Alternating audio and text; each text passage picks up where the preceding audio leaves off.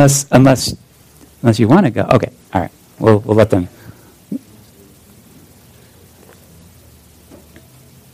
Okay, all right. There we go. That's perfect. That's perfect. All right.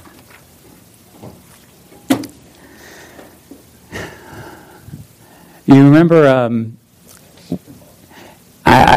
Do you remember the what is it? Oh, it's not something I recommend. It's a it's a magazine titled Mad, and the magazine. Again, I'm not recommending this magazine, so please don't. Please don't, run out and get a subscription and say, well, the pastor was talking about Mad Magazine. But there's a character that always appears on the cover of Mad Magazine. And I hear that his name is Alfred E. Newman. And apparently the thing that he says that he's known for is saying, what, me worry? Something like that. And that goes back way back. But what, me worry? What is there to worry about? Well, what is there to be anxious about, right? We've got a lot of things going on in our lives. Sickness, friends that we love that are going through difficult circumstances, or family members on the other side of the world going through hardships and trials. And there is much for us to be anxious about. I want to look at this passage of Scripture today in Philippians and see and explore this idea of joy always. How is it that we, as human beings, can go through trial and tribulation, can go through hurt and pain and suffering, go through all kinds of difficult circumstances, yet have joy? How is it that we can rejoice always? This is the subject that Paul gets to in this part of chapter 4 of the letter to the Philippians. So, turn with me in your devices or your Bibles. There's Bibles nearby. We're going to look at this passage. We'll read it, and then we'll look at each of these sections of this passage together. And I want us to explore how it is that we can have joy always. You've been sitting for a while, so would you stand with me just for a few verses? Stand with me as we hear Philippians chapter 4, verses 4 to 7. Rejoice in the Lord always. Again I will say, rejoice. Let your reasonableness be known to everyone. The Lord is at hand. Do not be anxious about anything, but in everything, by prayer and supplication, with thanksgiving, let your requests be made known to God.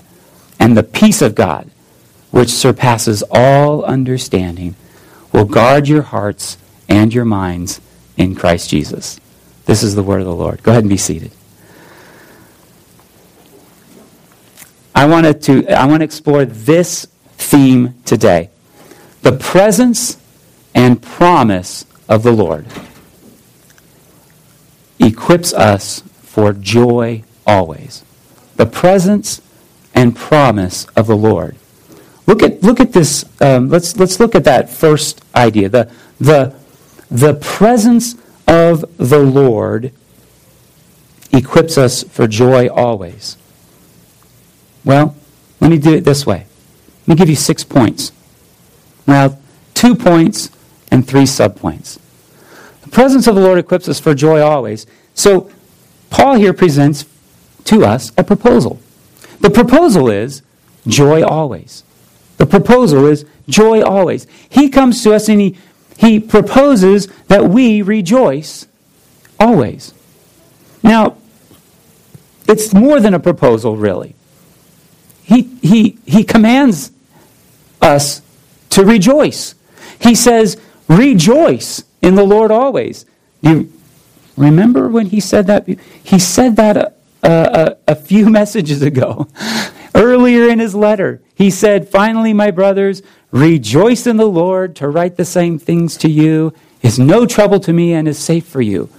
He's coming back to this motif that is going throughout his whole letter, the gospel of joy. He's reminding them to rejoice. And just in case they get thrown off by the word always, because he said rejoice in the Lord before, but here he says rejoice in the Lord always. And maybe in your mind you're thinking, how do I rejoice when my babies are sick? How do I rejoice when I don't have a job?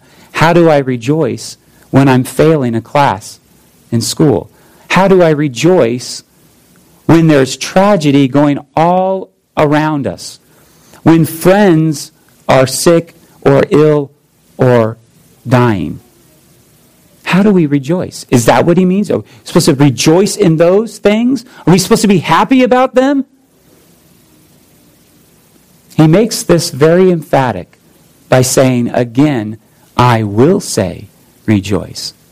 I'm not just happy now. Paul was not just having a good day when he wrote this letter. Like, this is one of my... You guys know what good days and bad days are like. This is not just Paul saying, I'm having a good day, rejoice in the Lord. He says, again, I will say rejoice. Tomorrow I will say rejoice. The day after that I will say rejoice. I will continue to call you to rejoice. Why?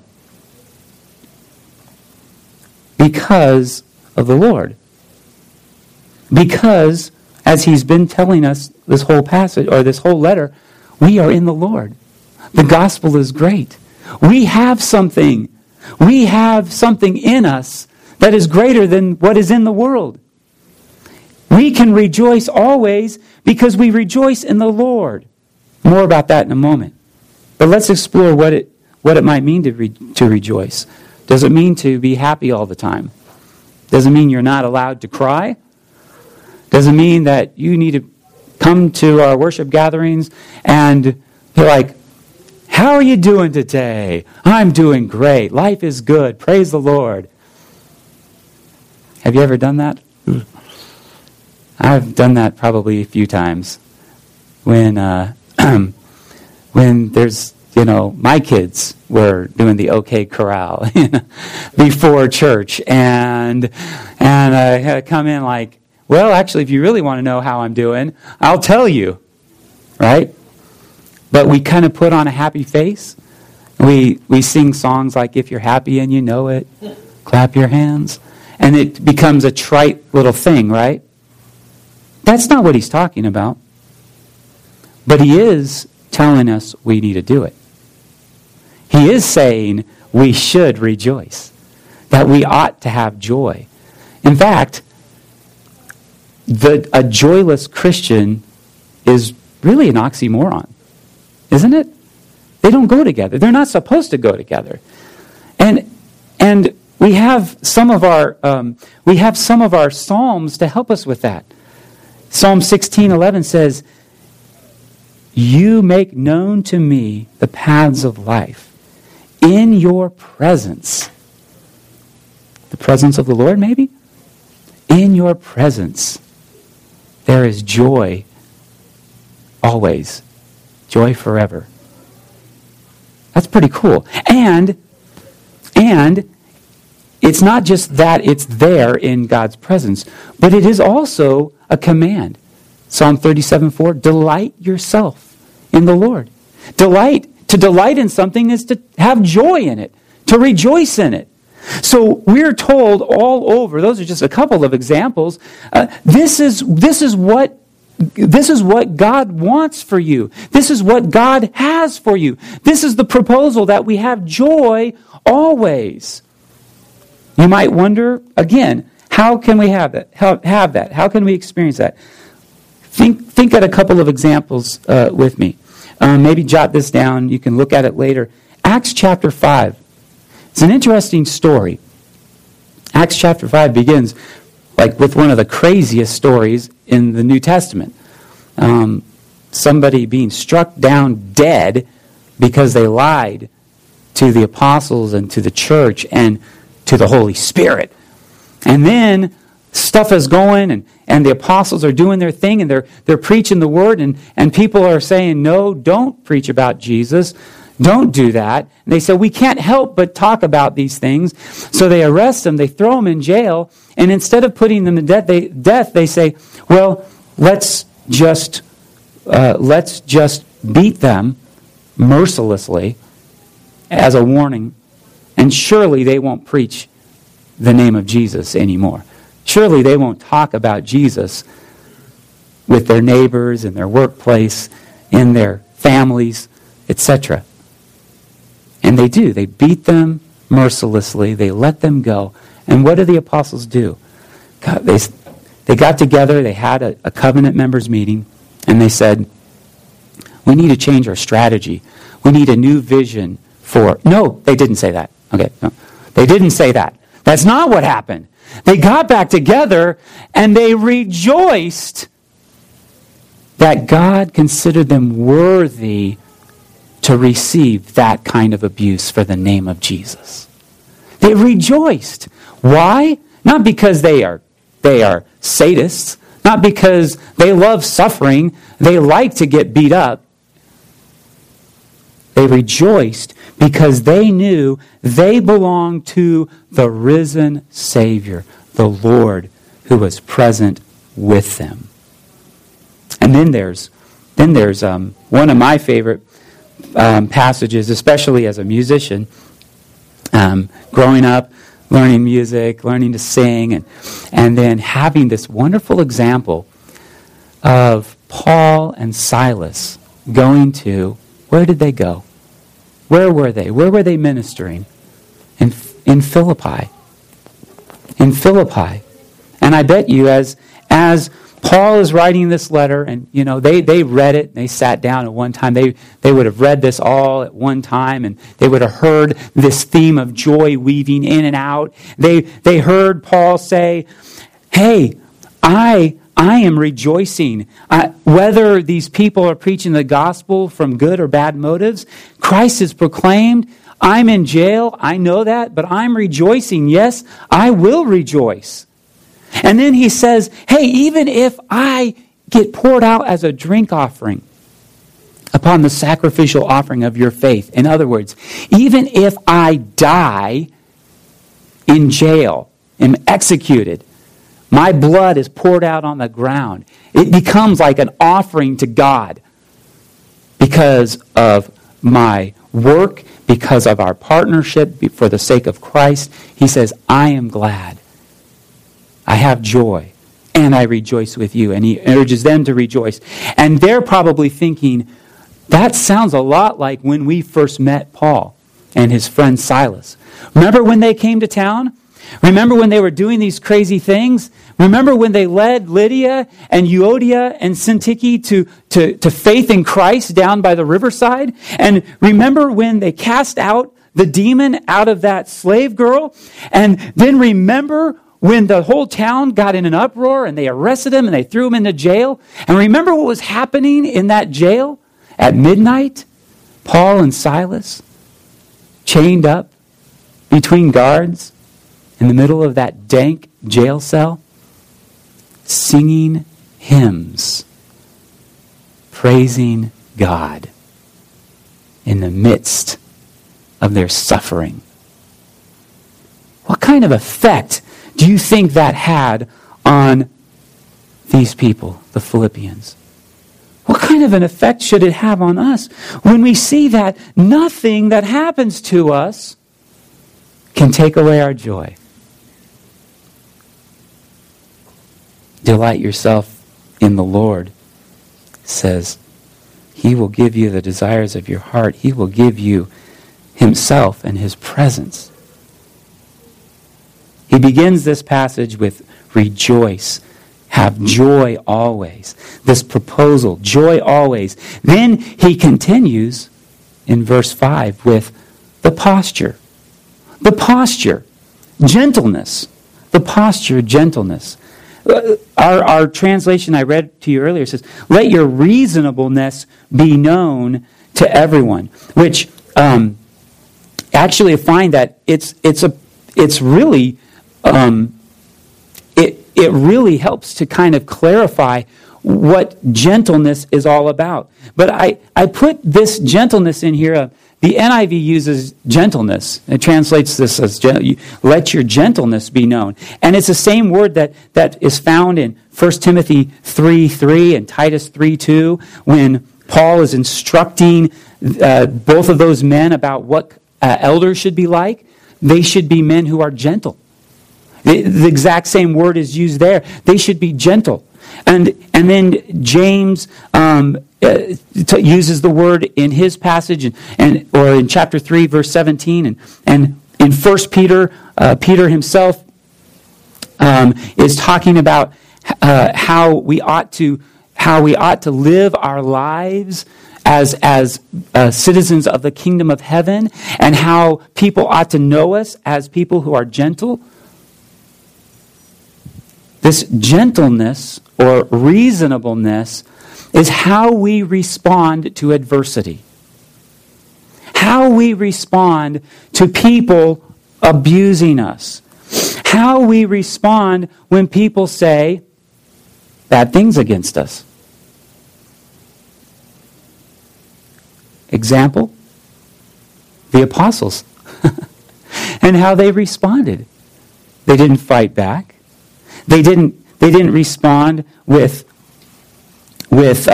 fretting and legal action and the rest. They responded with a gentle spirit. It was like they were putting Jesus' words into action when he says, and when somebody strikes you on the cheek, turn the other to him. It's an ethic of non-retaliation, not fighting back evil with evil, not responding in kind. It's about having. Let me add another word to this word for gentleness, and maybe this will help us kind of think about it. Humility. It's not thinking higher of ourselves than we ought to think. It's thinking, you know what? I probably deserved it. I probably deserve it. In fact, I deserve way worse than that. Yet, the Lord has saved me, bought me with his blood. It's a posture that we have as believers that when things go wrong around us, we don't freak out. And we don't melt down.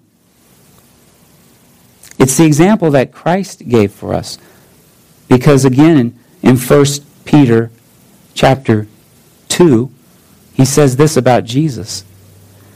Christ also suffered for you, leaving you an example so that you might follow in his steps. He committed no sin, neither was deceit found in his mouth. When he was reviled, he did not revile in return. When he suffered, he did not threaten, but continued entrusting himself to him who judges justly. His attitude, his focus was, his posture, Christ's posture, was a gentle and lowly spirit. How might we apply that? What's going on in your life? What situations are you facing in which you need to maybe check yourself and check your responses? Check to see if you're giving a gentle or a reasonable response. Not justice, but maybe righteousness, Christ-likeness, a spirit of humility. The proposal, the posture, the presence. The presence is the Lord. Because the very next phrase is, the Lord is at hand. We already saw Paul say to rejoice in the Lord. We've already seen how having the presence of the Lord leads to joy, how the presence of the Lord, in fact, helps us have a posture of gentleness. So let's think about more closely what this presence is all about. It's Jesus with us now. How's he with us now? By his Spirit. Martin Lloyd-Jones, in writing about this verse 4, he says this, and I think he's got a lot, there's a lot to it. He says, this passage is rooted in a theology of the Holy Spirit. Like, really? Where's the Holy Spirit in there? And he addressed it. Okay, I know the Holy Spirit's not mentioned here, but the Spirit is present throughout Paul's letter. And the idea of joy, the idea of gentleness. A little later when we talk about peace. And then going back, we looked at at Christian unity in verses 1 to 3, and we saw that Christian unity really, there's got to be love there. What does that sound like? Love, joy, peace, patience, kindness, goodness, gentleness. We'll get there, yes. Paul is, in shorthand, writing about these things that are there for us by the power or the empowering or the indwelling of the Holy Spirit. How do you know somebody belongs to Christ? You see evidence of it. How do you know that somebody is filled with the Holy Spirit? You see evidence of it. You see a life of joy. You see a life of gentleness. When he says the Lord is at hand, part of what he's saying and part of what he means is right now you have the Lord. You are in the Lord. That is who you are. You belong to him. You have Christ in you by the Holy Spirit. He's also thinking, it's also a reminder or a connection to our future.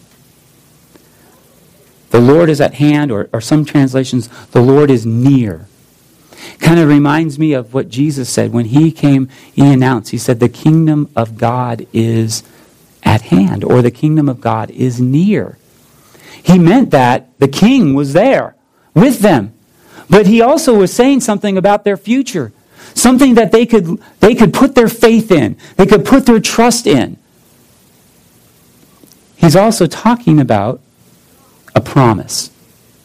The promise of the Lord equips us for joy always. The promise of the Lord equips us for joy always. Well, okay, the Lord is at hand, the Lord is with us, but there's a problem. The problem is anxiety. Well, maybe not just anxiety, but the things that we're anxious about. Right? The things that cause anxiety, the things that cause us to worry. So he says, do not be anxious about anything. Now the way he's saying that is basically, hey, I know you're anxious about these things, so stop being anxious about them, stop worrying about them, and don't let that come back. You guys have to check that. You guys have to check that anxiety. Oh boy. That's a big problem. That's a big problem. But Paul's going to help us out with a plan. Before he does it, I think it's worth reminding us of another thing that Jesus said in his Sermon on the Mount. Check out Matthew chapter 6, verses 25 to 33, somewhere around there. Check me on that. Matthew chapter 6, Jesus says, and do not be anxious. Don't be anxious about what you're going to wear. Don't be anxious about the food that you're going to eat or where that's going to come from. Look around you. I'm taking care of the birds. I'm taking care of the flowers of the field. I take care of all of my creation. How much more Jesus says, is your heavenly Father care for you and take care of you. And he says, don't worry, don't be anxious about tomorrow.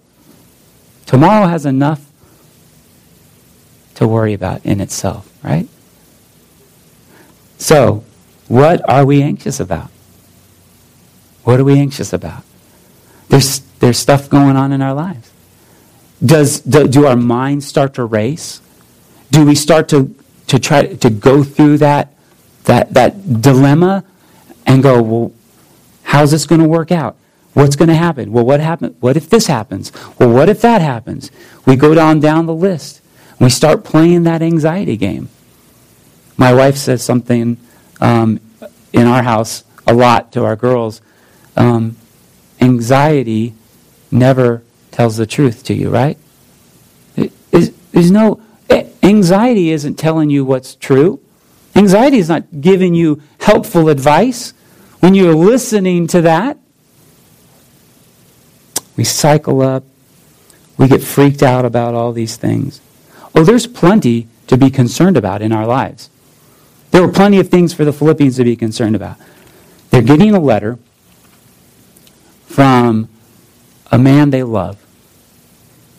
The man who founded their church, who led them to faith in Christ. He's in jail. They don't know what's going to happen to him. What if this could happen to somebody like Paul? What about the rest of us? I mean, he's a super Christian. Maybe that's what they were thinking, right? I mean, he's a great man of God. All these bad things are happening to him. Well, what hope do we have? I don't pray like Paul. I don't understand Scripture like Paul. How am I going to stand if something bad happens to me? Then they had their friend Epaphroditus, who nearly died to serve the Philippians and to serve Paul. And they're wondering, did our friend die? What's become of him? He got sick. We heard about that. Now we're wondering what in the world's happened to him. They're worried about, are we on the straight and narrow? Are we believing what we ought to believe? Are the things that we're doing true? What about these people that we've heard of from other places, other churches, or false teachers coming in and out? What about them? What if they come here? Or maybe we could just think about the things in our own lives. Grades, college, careers, relationships. How's that relationship going to turn out? Or, how are we going to make it through to the end of the month? How are we going to make it in 2018? Start to think about things like that, and before you know it, you've created a cycle of anxious thoughts that are just lying to you. Paul encouraged the Philippians with this word, not to be anxious. But of all people, he had a reason to be anxious. Remember what he said to the Corinthians, who lived a little bit south of these believers in Philippi. He said to them, I have experienced far greater labors, far more imprisonments, with countless beatings, often near death. 5 times I received at the hands of the Jews the 40 lashes less one. 3 times I was beaten with rods. Once I was stoned. 3 times I was shipwrecked. A night and a day I was adrift at sea, on frequent journeys, in danger from rivers, danger from robbers, danger from my own people, danger from Gentiles, danger in the city, danger in the wilderness, danger at sea, danger from false brothers, in toil and hardship, through many a sleepless night, in hunger and thirst, often without food, in cold and exposure, and apart from other things, there is the daily pressure on me of my anxiety for all the churches. But Paul could say this. Write this down. 2 Corinthians, chapter 4, verses 7 and on. But we have this treasure, Christ, the gospel, salvation. We have it in jars of clay. He's talking about us. We are jars of clay. Clay pots. Brittle, easily broken. Just knock it off the shelf. It's gone. That's not going back together. But he says, we have this treasure in jars of clay to show that the surpassing power belongs to God and not to us. We are afflicted in every way, but not crushed. Perplexed, but not driven to despair. Persecuted, but not forsaken. Struck down, but not destroyed. What does he mean? He means that what is in us, the power that is in us, the presence of the Lord in us is greater than the circumstances surrounding us. We can't be destroyed. We will stand in the end as clay pots.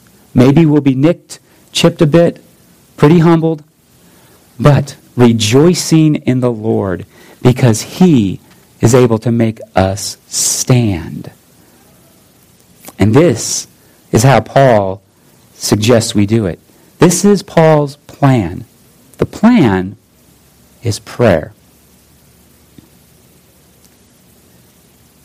But in everything, he says, by prayer and supplication, with thanksgiving, let your requests be made known to God. He uses 4 different terms here: prayer, supplication, thanksgiving, and requests.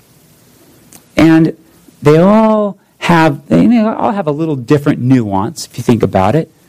But the effect that we get there is that Paul's saying, in everything, and in fact, in all kinds of prayers, in all kinds of different ways, let your requests be made known to God. And if I could paraphrase for us today, turn your anxieties into prayer. There's so many times I spiral in my anxiety until I kick myself and I realize I haven't once brought that before the Lord in prayer. Not once. And we remind our girls of that all the time. And it seems like I usually remind other people of it. I need others to remind me of it too. Are you praying about that, Pastor? Are you praying about that, Michael? Turn your anxieties into prayers. All kinds of prayers. Supplications. Those are, go back to Psalm 116 that we read at the beginning of our worship gathering.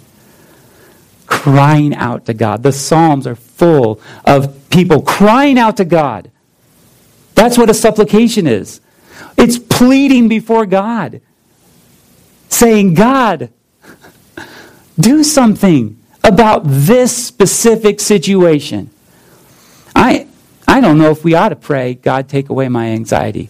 Careful. I know I'm walking a tightrope here, but maybe the things that we're anxious about are God's way of saying, doggone it, pray about this stuff.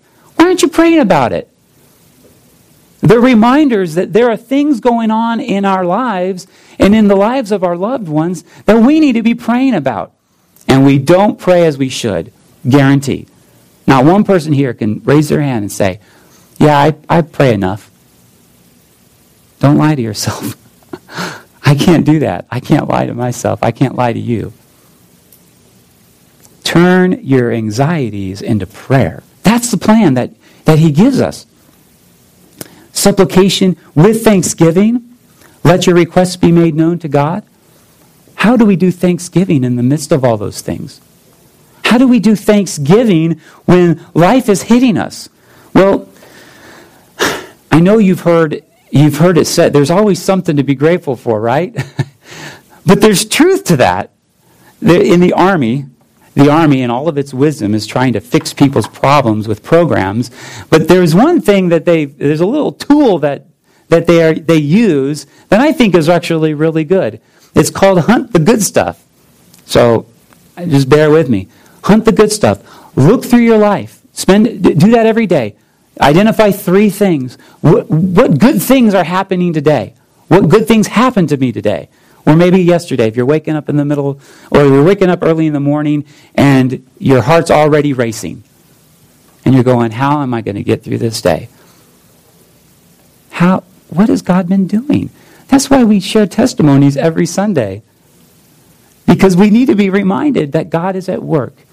So whether you want to hunt the good stuff, or whether you want to do what Baptist churches for generations did, and that was count your blessings, name them one by one.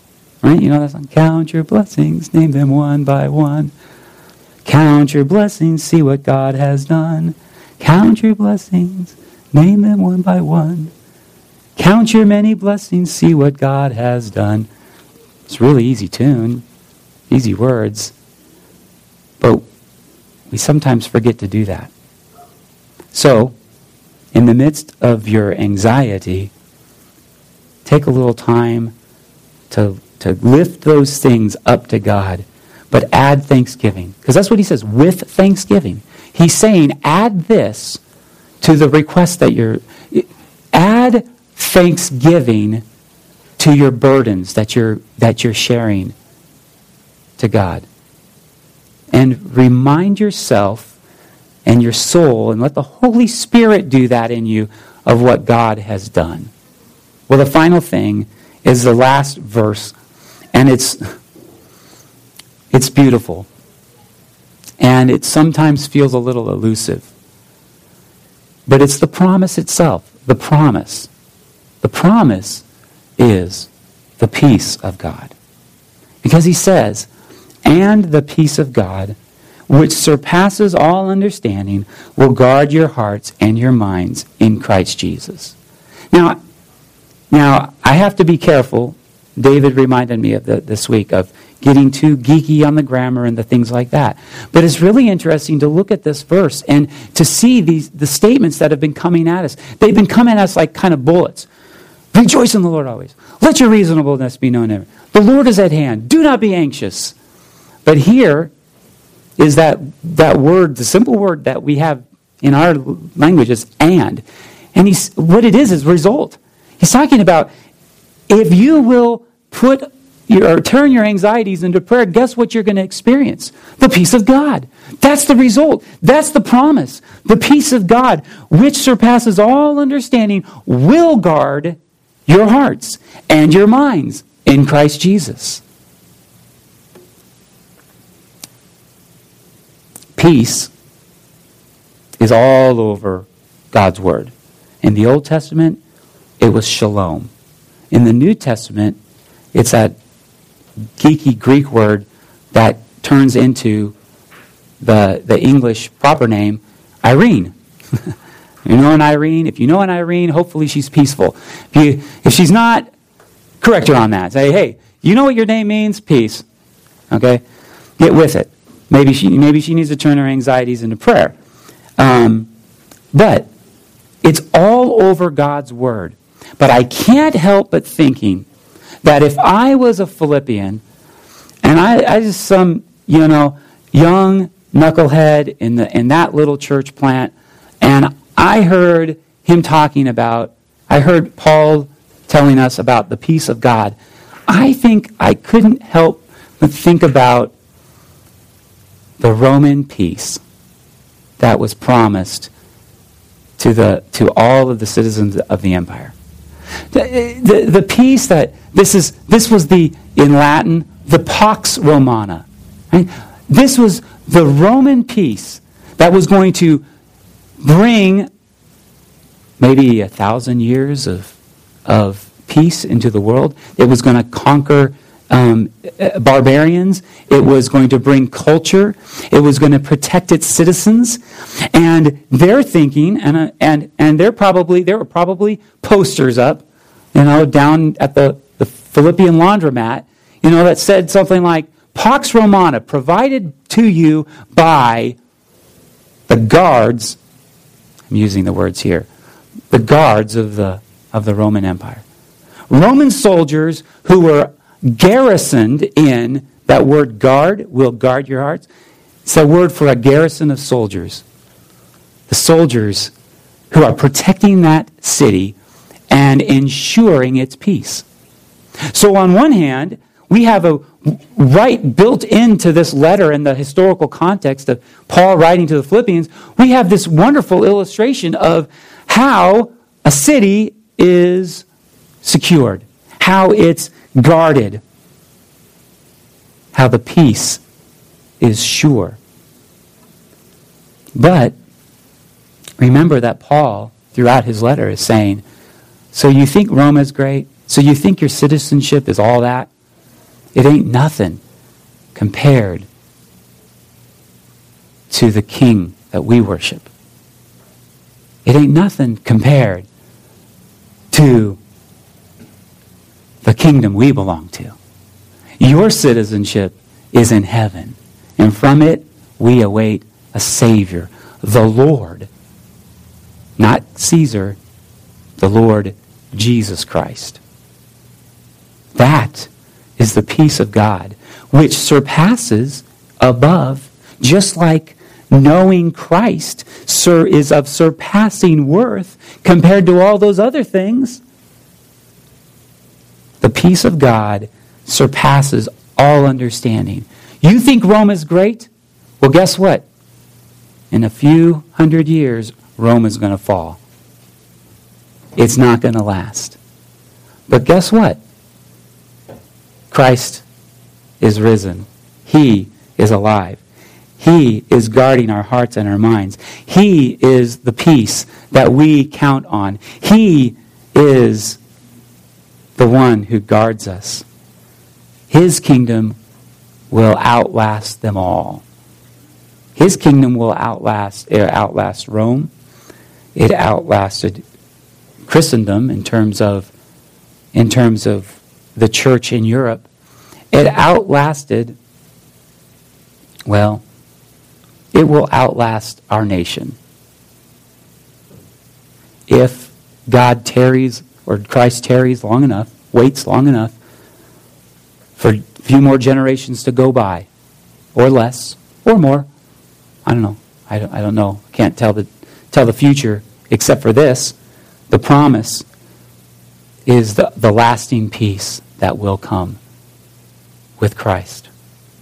That's who we have. And we have that because Christ won it for us. Not by defeating armies on the battlefield, not by advancing his army across the known world, not by garrisoning his soldiers armed to the teeth with swords and spears and shields. He won it for us by his death on the cross. He won it for us, and he garrisons our heart and our minds. He gives us a kingdom, even a city, a lasting city, one that will surpass them all. Remember Isaiah 26? I don't know if you caught this, but Isaiah promised. They sang of a city. A city that was not the same as the lofty city. Not the same as the earthly city. It's a city that, because of Christ, it's a city in which the dwelling place of God is with man. Revelation 21. Where he will dwell with them. They will be his people. And God himself will be with them as their God. He will wipe away every tear from their eyes. And death shall be no more. Neither shall be mourning, nor crying, nor pain any more. For the former things have passed away. And there is no temple in that city. For its temple is the Lord God the Almighty and the Lamb. And in that city, the city of peace, there is no need of sun or moon to shine on it. For the glory of God gives its light. and its lamp is the Lamb. By its light will the nations walk, and the kings of the earth will bring their glory into it. And its gates will never be shut by day, and there will be no night there. They will bring into it the glory and the honor of the nations. But here's the thing. But nothing unclean will ever enter it, nor anyone who does what is detestable or false, but only those who are written in the Lamb's book of life. Remember what Paul said to us last week? Remember how he talked to his people whom he loved and longed for, his joy and crown? He called them his fellow workers, whose names are in the book of life. This is the promise. We are rooted in that. We have that sure now through the Holy Spirit, and nothing that we go through will separate us from that future. We who are in Christ. So the question, though, for us is, have you placed your trust fully in Christ? It doesn't matter if you have prayed a prayer of repentance and faith at one time. It doesn't matter if you're in Christ now. Every day, daily, we place our trust in Him. See, death has one chance over us. Death has one card to play. Life, on the other hand, is day to day, day after day after day. It's one thing to be willing to die for Christ, but to live for Him and to trust Him daily. He offers us joy always. Rejoice. Live a gentle, live a gracious life. Humbly responding to life's turns and anxiety. Turn your anxieties into prayer. And if you've never trusted Christ for your salvation, if you've never put your faith in Him, if you're wondering, what about this joy? How come I don't have this joy? Or how come my heart doesn't have that peace? How come I don't have that kind of assurance? Place your trust fully in Christ today. You can do that today. Don't wait. And live the life of joy and the peace that He has called and equipped you for. The presence and promise of the Lord that equips us for joy always. Let's pray. Heavenly Father, thank You for this day. Thank You for teaching us. Thank You for inspiring these words of Scripture. I pray, Father, that You will give us Your grace, Your power to walk them out today, tomorrow. I pray, Father, that the peace of God, which surpasses all understanding, will guard each of our hearts and our minds in Christ Jesus. For Your glory, we pray, and our joy. In Jesus' name, amen. Please stand with me. We're going to sing a song.